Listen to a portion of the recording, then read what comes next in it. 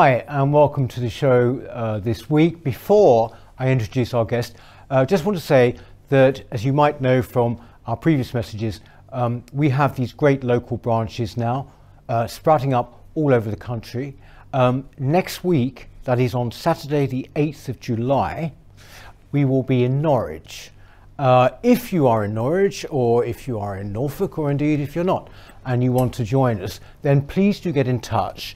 The best way is just simply via this email, which is events@newcultureforum.org.uk. That way we can send you details of the event. Suffice to say, it will be in Norwich on Saturday the 8th of July. Maybe see you there. Now, my guest this week is the social influencer Ollie London. Now, Ollie is notorious or famous, depending on the way you look at it. He was quite famously somebody who decided that he wanted to transition into being a Korean. Since then, he's actually transitioned in a number of different ways, and now he is a campaigner and indeed an author. He has a book coming out in August called Detransition, a memoir, and he's with me now. Ollie, thank you so much for coming in. It's great to see you. As I said, the subtitle of your book is a memoir. I mean, you're pretty young to have a memoir, but then I was thinking about it and thinking, actually, you've covered a lot of ground in that amount of time, haven't you? Yes, so we've actually changed the title with the publisher and me to Gender Madness now, just because, you know, even with autocorrect, the word detransition isn't recognised, so a lot of people aren't familiar with that term. Right. So the book is about all this gender madness that's going on right now, all the indoctrination of children in classrooms, all of this push to confuse children from a young age, and of course, you know, pushing children to be on hormones and puberty blockers. So it encompasses all of that. And, you know, of course, I was part of that at one stage. I was part of this kind of woke cult almost. And, you know, I was indoctrinated by that. And, you know, I had a very crazy identity. And at the time, I didn't see clearly. And, you know, I've had people around me saying this is who you're meant to be and stuff. So, you know, I was able to take a step back last year and realize my mistakes and been working on myself, and now written a book about it and done a lot of research about what is really going on with all this woke ideology being pushed on people. So actually, well, you've kind of answered my next question. Was before we look at what, you know, your life and what you're doing, what are you actually doing now? I mean, you are. Would it be right to say you are a campaigner on these issues, because you've been across the media over the you know, America, Australia, here. Yeah, so basically what happened is when I detransitioned and just realised, you know, I just need to live the way I was born and just be happy with myself and learn to accept myself, that was when I really started to see the issues in the world. And it's really within the last year we've seen these extremities, particularly in America, where, you know, children are being pushed into gender ideology. You have women's sports being made unfair, basically. You have biological males winning titles, and then of course you have, you know, parental rights being removed and parents not even knowing that a teacher might be transitioning their kids. So, you know, I've seen these growing issues, I've studied them, I've spoken with many people, parents, women, detransitioners, from all spectrums, even trans people as well. I've consulted with so many people to try and understand what's going on, and I really think it's a social contagion. And you know, so I've basically dedicated since last year to campaigning to raise awareness of what's going on. And look, nobody's trying to take away anyone's rights. You know, everyone is fine if you want to live your way as an adult. But the real issue is when this is being pushed on children who are very impressionable, and also when the rights of women are being taken away, the space of the women are taken away. So it's really a big issue right now. So I feel, you know, I've been working hard, and I think so many people are speaking up about this. Yeah, well, they sort of are. I mean, obviously you go to America a lot. So isn't it right that you actually spoke in front of the Senate? Yeah, so I've actually spoken in front of the Washington State Senate 2 times. Basically, they were trying to pass some laws to sanction the state to almost kidnap children from their parents and take a child and put them into foster care if the parent didn't want to change their gender. And that's very dangerous, because most of these kids are extremely vulnerable. They might have trouble at home, you know, they might have mental health struggles, and they're being taken away from the comfort and safety of their family, put into foster care, and then they're being told to transition. And, you know, these new laws that have actually passed, sadly, they are allowing the caregivers of these children to consent, or even the child to consent in some cases, to medically transitioning. And, you know, we're not talking about a kid that's just changing their clothes, they're dressing up as a girl. This is cutting off their body parts and putting them on very dangerous hormones. This is incredibly worrying. And also, I think it's true to say that America is further down the road than we are? Or? Right. I mean, we're a lot more advanced here. So I do a lot of campaigning in the UK, but I feel we're a lot more aware of the issues here. And for instance, the NHS recently changed their guidance. They've actually banned puberty blockers for children unless it's in clinical research trials. So that's a big step. And then we also had the news of the Tavistock clinic when that was investigated. It is still operating. They're supposed to be closing that down because there was untold levels of abuse and no real medical ethical standards there. They were just getting kids in, pumping them full of hormones, leaving them, and there was no long-term research and data to check on the well-being of these kids after being on these powerful hormones. So I think we're more advanced with the conversation here. Of course, we do have things like Scotland's self-identity law, which cause a lot of issues. And you know, look at Nicola Sturgeon now. She's not exactly laughing now after everything she did. But I think, you know, America is really where this is almost like a culture war, because we're seeing basically California's trying to pass a law to take away the kids from parents and call their parents child abusers and charge them with child abuse if they don't consent to their child being medically transitioned. So that's a very extreme. Luckily in the UK we're not at that stage, and we're actually a lot more advanced and realizing, you know, common sense, and we all have a duty to speak up. But yeah, there's a reason why it's more extreme in America, because, you know, Americans a lot more division. You either have left or right, you have kind of black versus white, trans versus women. You know, it's very, very extreme, and it's kind of like a boiling point at the moment. So I mean, what do you make of this? You know, this guy Dylan Mulvaney, right? Are you encouraged by what happened as a result of that? I mean, you know, he was famously on Bud Light, you know, and as a result, you know, it was a case of woke corporate wokeness. As a result, there was a huge backlash, and Bud Light went right down, didn't it? I mean, do you think that, I mean, are you pleased about that, presumably, or what? I mean, look, I did, when I first saw the partnership, I was one of the first people to raise awareness of it and tweet about it and stuff, and speak about that on several networks. And, you know, I thought it was a very bad decision because, you know, sure, everybody has the right to be represented, but this is a beer brand that's targeting middle Americans. You know, you're targeting 30 to 50-year-old men. In Kentucky and Texas. So that's just brand suicide, basically, putting Dylan Mulvaney there, because Dylan Mulvaney is somebody that has a bad reputation. He's not a great role model for trans people or LGBT people. He is someone that has consistently mocked women. He's joked about having periods and using tampons. He said he wants to become a lesbian and have a woman impregnate him. Just very things just that are very offensive. And so Bud Light's decision to do that was basically suicide for the brand, and their parent company, Anheuser-Busch, actually lost $27 billion in stock value because there's just such a huge boycott. So I think there's two ways of looking at that. Firstly, it's offensive to consumers, and secondly, you know, choosing someone like that as a brand ambassador is not good for your brand if you're a beer brand and your consumers aren't interested in that. They're trying to change their demographic, but it's completely destroyed the brand. It's just, I mean, okay, that's a particular what you say, kind of a beer for men drink it, but at the same time, this general thing has sort of basically invaded lots of other spheres, lots of other businesses. Now it seems to be universal. I mean, what do you, when you look, say, like someone like Dylan Mulvaney, you say he's not a good he's not a good role model for trans people. What I've always found about it, Ollie, is that, you know, the guys who do transition into women, they always adopt a certain sort of look of women. I mean, you know, some people call it women face, don't they, right? It's what I would call 1960s Audrey Hepburn cocktail dress, you know? I mean, in a way, very few women look or dress like that now.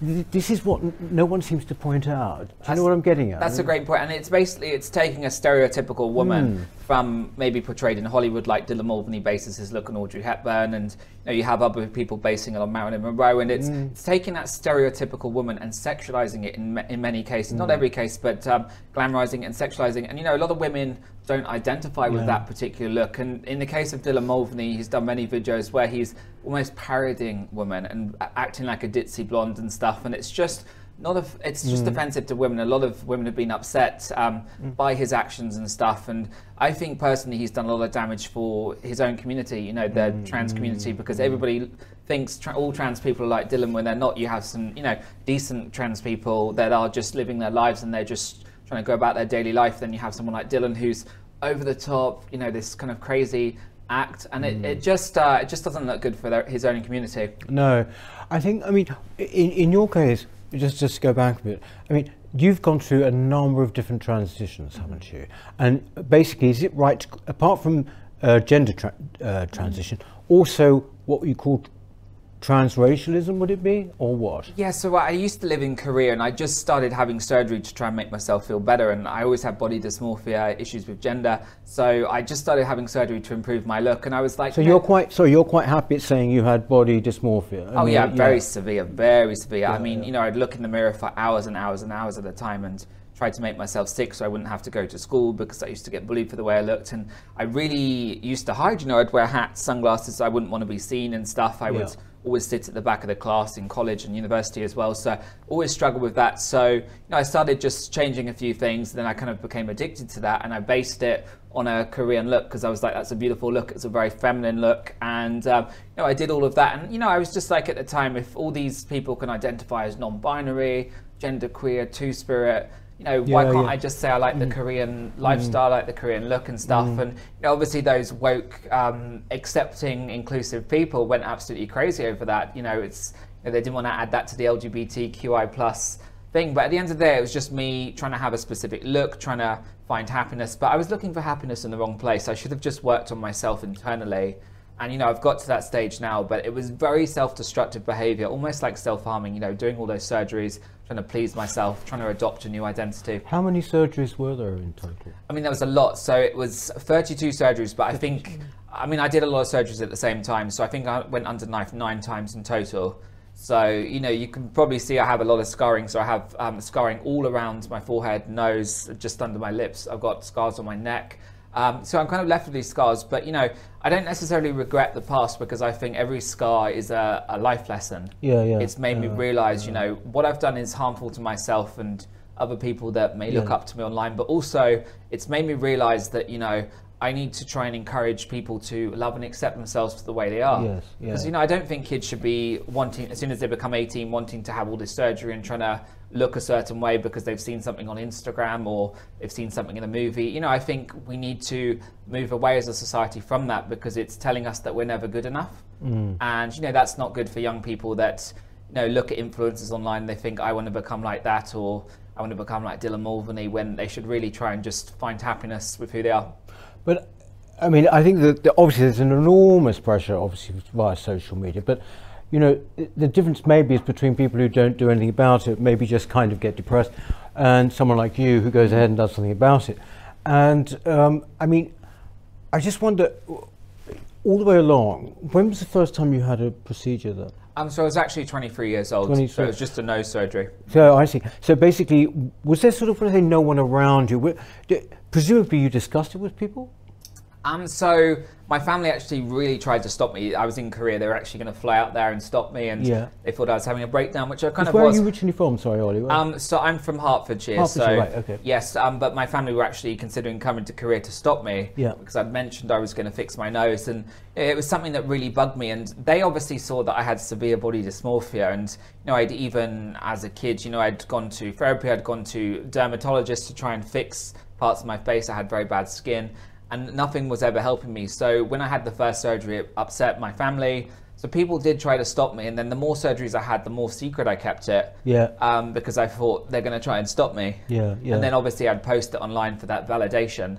You know, the likes, the clicks and stuff, and you think, oh, I'm validated. People think I look good finally. And then it was never enough, and it's just, you know, it's a kind of snowball effect. So was it sort of more about your own personal appearance, rather than, for example, having what you might call gender dysphoria, you know, where basically you feel, you know, that you want to transition into a woman? Because you did do that, didn't you? Yeah, so it was basically, I had so much confusion. So it was severe body dysmorphia. I was always very feminine, so I used to get teased for being feminine in school. But then in adulthood, I just wanted to initially change the way I looked to feel better about myself and try to beat that body dysmorphia. And it was just never good enough. So then I got to a stage in later adulthood where I was like, maybe the answer to my problems is the gender thing, because I've always been more feminine. People have always said I'm more like a girl. So that's when I led into that. But originally it was just, I was trying to fix myself, and I was trying to work out my identity and trying to change my identity to try and find some ounce of happiness, and it was clearly the wrong thing to do. Thing is, you see, Alex, I think you are extremely open in talking about this now. I'm of course, writing about it.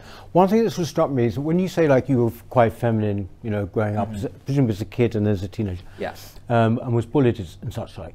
I mean, this is one of the things that really strikes me about this whole issue at the moment, is that once upon a time, if, like, I'm a lot older than you, but like when I was sort of in my teens, and if a kid was sort of feminine, if a boy was feminine, the oldest one in the book used to be, oh, well, he's obviously a girl in a boy's body, right? That used to be insulting, right? The whole gay movement a lot of it was about getting rid of those sort of stereotypes, actually. And now here we are back at square one, because essentially they said, oh, we'll grow out of it. Right? I used to play with my sister's dolls as well as Action Man. I used to do all of that. I didn't like climbing trees. Most kids are like that, yeah. But you kind of, you settled out, and but basically, just emerged as a gay man. And I think that this is what is extraordinary, is that now doesn't seem to be allowed. We've gone backwards, haven't we? Yeah, 100%. And like you said, most kids, they go through that experimental stage, and you have a lot of girls that are tomboys.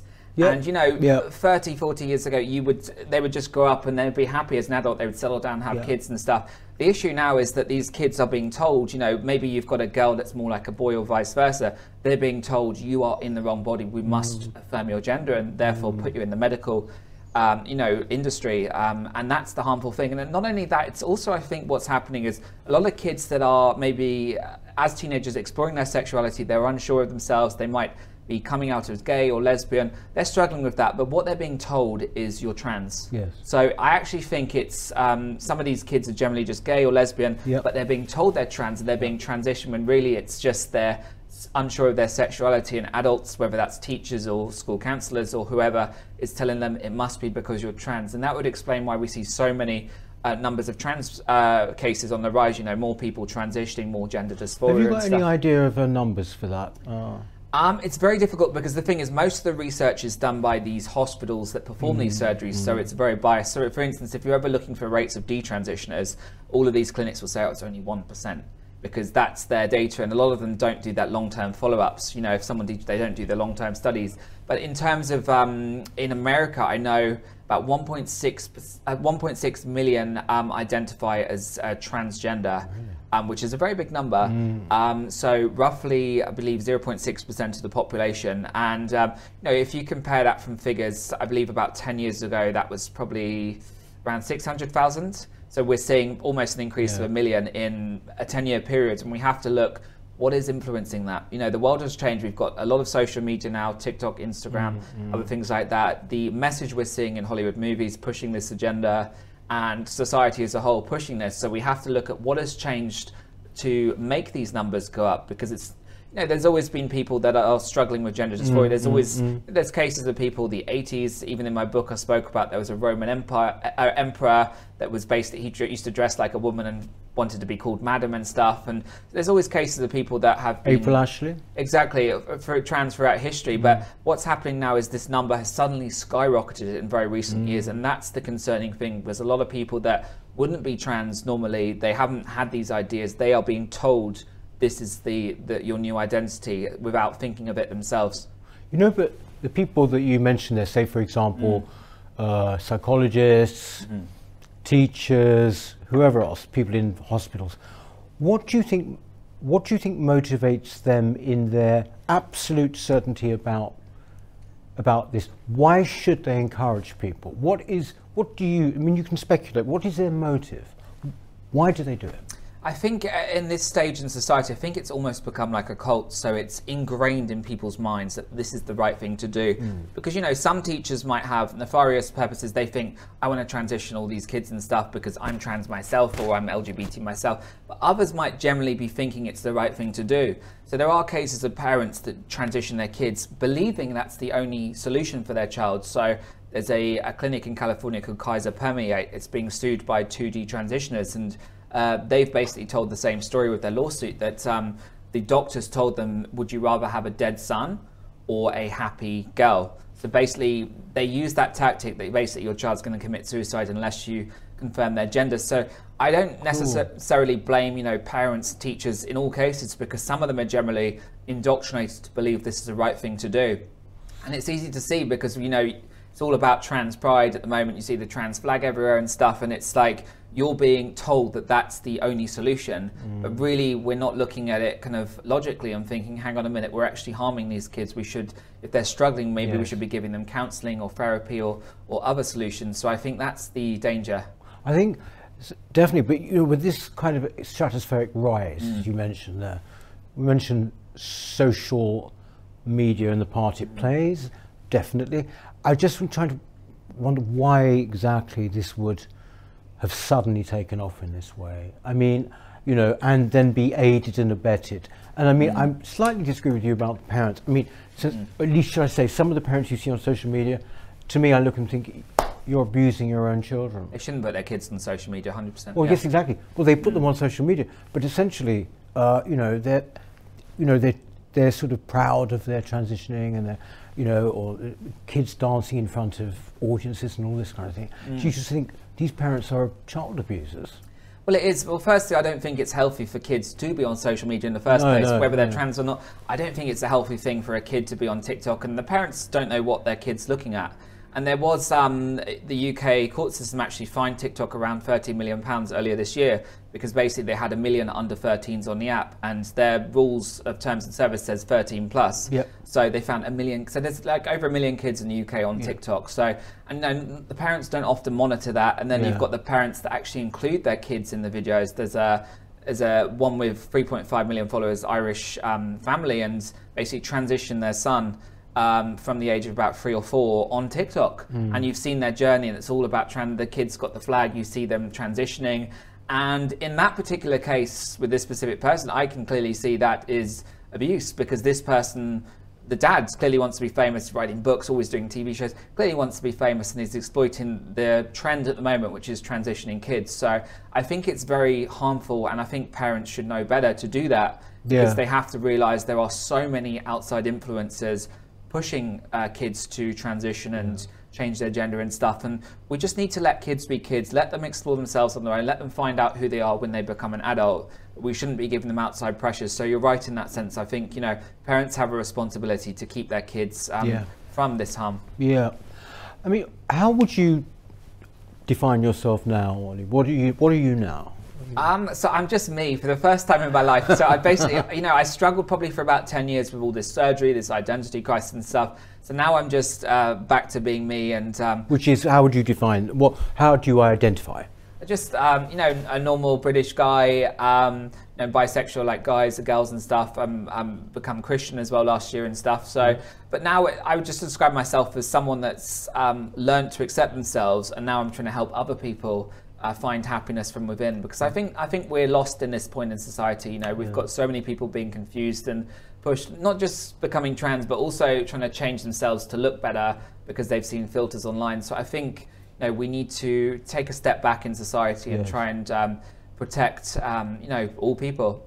Were most of your procedures were they mostly facial, or I mean, how far did you go with transition? Did you how far did you go with the procedures? Well, it's interesting because most of my surgeries were facial, but in, I believe it's 2018, I actually had my male chest fat removal, so it's called gynecomastia. So I had all the fat removed and my nipples changed. And it's interesting because basically when I was swimming at school, people used to say I had man boobs or breasts. Right. So that was kind of a gender thing. So I actually had all of that cut off, and I've got really bad scarring. I had to get correctional surgery. I believe 2021 when I was in Texas. So I have done that on the body, and that was originally trying to remove what looked like breasts. Because I was confused. And then most of the other work is facial work. I did have facial feminization surgery, which basically shaved all my bones, lip lift. I had my hairline lowered, eyebrow bone shaved, eye surgery, just everything to make it more feminine. Smoother, So, and I kind of regret it because firstly, I don't have much muscle movement in my face, and secondly, I think it's gone too far because I've changed my bones. I even have titanium screws in my chin and cheeks. Yeah, I've got I can show you an x-ray later. I've got like screws here. I think I've got 2 bolts here, 2 bolts here, and 2 bolts here. And what does that mean? Does that mean that's it for life? You've got that? Oh yeah, you can't remove them and stuff. And basically, that was because I had all my bones shaved down to look more feminine. And there's nothing you can do to get rid of that. And sometimes if I yawn, I get jaw lock, and it's very painful. Yeah. But you know, I've done that now. I can't turn back. And I have thought, should I get more surgery to fix it? But that's just never ending. I'm never going to be happy. So I just thought, you know what, I need to learn to accept myself. Not necessarily 100% happy. I've kind of damaged parts of my face, my nose and stuff, but at the end of the day I just need to, it's not important. What you look like is not important. It's what you feel inside, and also how you're able to use your voice and your experience in life to help others. I would have thought your voice in this will be particularly important, having been pretty much right in the maelstrom of it all. You didn't take sort of body check hormones or anything like that? No, to be honest, I'm a very healthy person, so I don't like taking any kind of medication, even if I have a headache.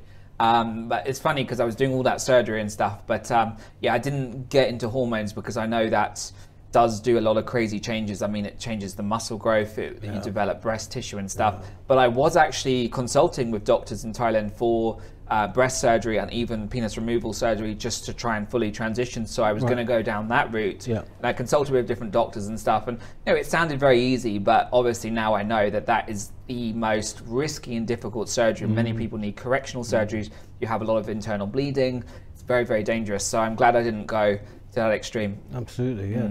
Can I ask, there's one thing that's very interesting I've been thinking about a lot, which your case highlights really in a way, actually. You absolutely adore Korean culture, didn't you? I love it, right, as you've already mentioned this. Yeah. And you wanted to become Korean. Yeah. What do you think of the view that if this whole thing, particularly with kids, is going to be stopped in its tracks, if it's going to be challenged, it will be on the kind of racial issue, i.e., you know, somehow, you mentioned it, you said people used to be fine and encouraging when you wanted to be maybe a woman, but when it came to changing race, somehow or other they got incredibly angry. Now, I sort of feel that is the next kind of frontier in this whole thing, isn't it? Even though you've been through it, it kind of is, isn't it? Yeah, I mean, it also kind of exposed the hypocrisy of it, because all of these people are saying you can literally identify as 100 different genders, 100 different pronouns. So my thinking at the time was, why not? All of these people have their own identities. Why not? Because, you know, it's not as extreme as someone identifying as a fairy, which is that they identify as an animal. Not that extreme. So, but yeah, that's what the thing is. What's being laid open now is, you know, obviously now you've got LGBTQI+, 2S, whatever, and it's just constantly adding things and stuff, and that can lead to things. You have grown males identifying as children and adult babies, and you know, if that is affirmed and added to that alphabet, you know, that's very dangerous. And at this stage, they're adding all sorts, you know, to this kind of LGBTQI+ alphabet. You know, Two-Spirit, which is kind of a confusing term. What even is Two-Spirit? I get confused as well. It's basically some kind of Native American thing. If you identify as you have spirits of male and female inside you, it's insanity. It's insanity. And then what happened the other day, which I thought was very disrespectful. The guy that actually created the latest LGBT flag, the intersex flag, which you can see on Regent Street. You know, there's like 100 different flags, and you might have seen the video. The builders threw the British flag to the floor. There was a video went absolutely viral. The British flag was thrown to the floor, like very disrespectful, and replaced with hundreds of this flag. And the flag designer for this, which is the one that all of the LGBT groups are now using, he actually made a design on Twitter the other day and added autism to the pride. That's right. This is this kind of, what's that sign? It's like a fish sign. I mean, a lot of people said it was, it was kind of like the infinity sign, or it was of some kind of cartoon. I can't remember the cartoon. But anyway, it was very disrespectful to conflate sexuality with, you know, autism. And what I think behind that is kind of nefarious, because there's a lot of kids with autism that are being told they are trans. So when we look at the statistics, I have the research and data inside my book. There's about, it's a high number of kids. I think 1 in 6 kids that are transitioned have severe autism. So we're seeing this phenomenon of, you know, kids are being taken because they're struggling with their autism. You know, they might be nonverbal, they might be struggling, and doctors are saying, oh, the reason your kid is struggling is because they're transgender. Yeah. We need to get them on hormones, and this is going to be the solution to all your problems. Yeah. So that's really dangerous. So the fact when I saw that guy, you know, he was saying, oh, it's for Autism Awareness Day, but I just thought that was shocking. And yes. you know, they probably will add it next because they're adding all sorts of different things. And I think that's the danger is, like you said, race being added and adult babies, and you know, it just opens the door. I think race has been added via the Yes, various you're right, different black and brown. That's exactly. You're right, actually, yeah. At the same time, what I mean is that I can't see people like Black Lives Matter and everything being that pleased. I think that, you know, that people say, yeah, sure, why can't I be, you know, I'm white, why can't I transition to black, or the other way around, black to white? I think this will be the big kind of thing that changes it, because if you take this logic, you should be able to do it. So essentially, I think that will suddenly break apart. You mentioned the pride flag there. What do you make of it now? This is going out today, Sunday, so we've just had the end of Pride month. Oh, it hasn't finished because they've got the Pride Parade Saturday, so it would. Really? So it would have just. But you know, there are some people. Canada's trying to declare it a season for Pride next. So. What do you make? What do you make of it? I mean, you know, I think it's too much because, you know, it's all good for people to celebrate and stuff, but I think it's really a disservice for what LGBT movement was originally founded on. I mean, the original flag was fine in itself. Yeah. I think, you know, 50 years ago, people really had to fight just to love who they want to love and to fight for that inclusivity and just to be accepted. Yes. You know, and that was, you know, very good. And now I think all of these people, these activists, have done such a disservice to what it means to be LGBT, and there are so many people that are lesbian, gay or bi that do not identify with what's happening now. And we saw recently Pride parades. There was Seattle, Toronto, and you had naked adults, many in fetish gear with dog masks and harnesses, and cycling. There was a naked cyclist, and there was a kid cycling along with them. And you think, you're pushing this in front of kids, and it's almost become a fetish parade. And it's not about anymore. It's not about love. It's not about who you want to be with. It's become a big fetish parade, and I think that's really damaging to lesbians, gays and bisexual people, because they're now being conflated that is their identity. So maybe you have someone that was on the fence of supporting people that are gay, they see this and that just turns them away. So I think apparently that really is happening actually on the scale. I mean, apparently, you know, I mean, more and more gay guys and lesbians that I know don't really want anything more to do with the whole thing, for reasons I totally get. But apparently now there is this growing sort of swelling of basically people who are getting more hostile again, you know, which is the worrying thing, isn't it? You know? Yeah, absolutely. And it's basically making it worse for ordinary lesbian, gay, bisexual people, or even trans people, because there are, you know, I have trans friends, they are not associated with any of this. They are horrified. And, you know, I'm someone that's in the LGBT community. I am blacklisted from going to pretty much any gay club in this country. I'm banned from a lot of prides simply for my views, simply for saying, I don't think it's right to do this to kids. I think we should stick up for women. And this is what it's become. It's become a cult, and you have very powerful lobby groups. You have GLAAD, Human Rights Campaign in America, and GLAAD just released a list of 250 celebrities. Yes, GLAAD is the, what would you say is the equivalent here? I know it's the gay and lesbian, what does it stand for? But it's like the gay rights, the biggest, kind of, basically one of the biggest ones. So basically they are now saying they've got 250 celebrities to basically calling on social media. They've written an open letter to Twitter, Facebook, YouTube, Instagram, TikTok, calling to basically ban anyone that criticizes medical transitions on kids. Anyone that's considered hate speech, they want our accounts taken down. So that, you know, hate speech, as you know, with what you do is very open for definition, and you know, fundamental free speech is protected in this country and many countries around the world. And there's a danger with that, is these groups declaring hate speech. And you know, this specific letter signed by these celebrities and GLAAD was basically saying that anyone that's critical of transitioning kids, and they said medical necessary of transgender youth. And so if, for instance, someone like me says this is not right, I'm campaigning against it, they are basically calling these social media companies to close my account. No, and that's where we're going, and that's the danger with what these lobby groups are doing, because it's not about love and acceptance anymore. It's now pushing this extreme view on the masses, and if we don't comply, we are silenced. And I think that's dangerous. And, you know, look at these hospitals, these billions of dollars are being made by doing this to kids. There's a lot of money involved. We see these, there's a group called Gilsen, GLSEN, LGBT lobby group. They made a couple of million a few years ago. Now they're making 66 million a year because they're getting funded to push this. And, you know, a lot of their funds come from these hospital groups. Well, I mean, it's what is, by the way, when you going forward now, you know, when the book comes out and everything, do you expect to get asked onto what we call the legacy media, well, the mainstream media? I mean, presumably you did quite a bit of that before, did you? I mean, do you get asked on, or do they not want to hear your views now? No, so not just me, but anyone that's critical of transitioning kids or sticks up for women, you are not invited on the BBC. You're not invited on Question Time or anything like that. And same goes in America. I never get invited on CNN, anything. You know, Washington Post, New York Times. I've done interviews with New York Times before, but not since I detransitioned, because they are very much against this narrative, so they don't even give you a platform.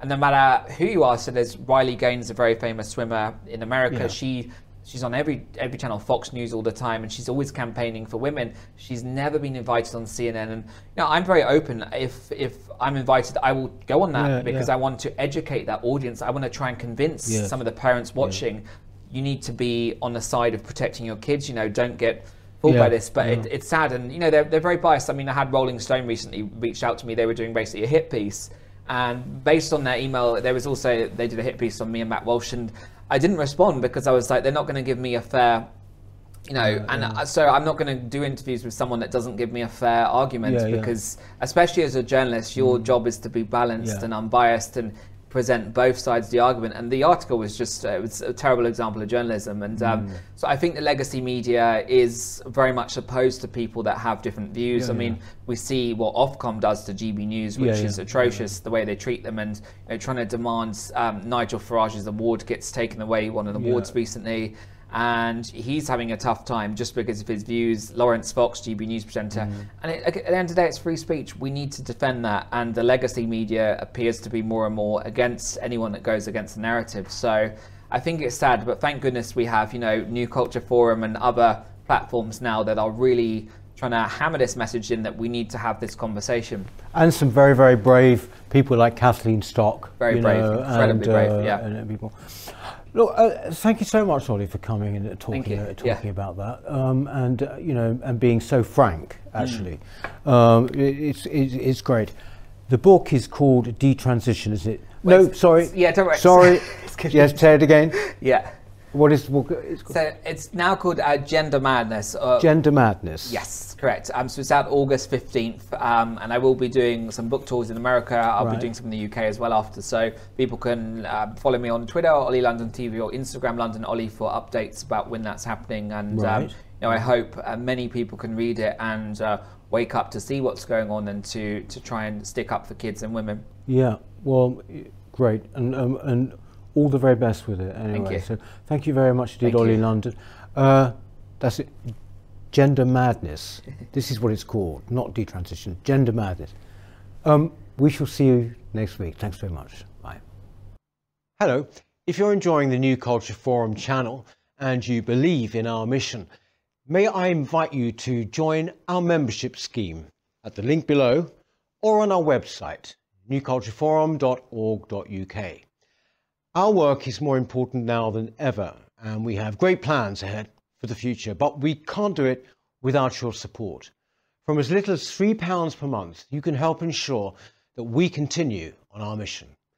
As a member, you'll receive a range of benefits, including access to exclusive content, invitations to our private events, including here at our studios, free copies of our books, and much, much more, including, of course, our famous NCF mug.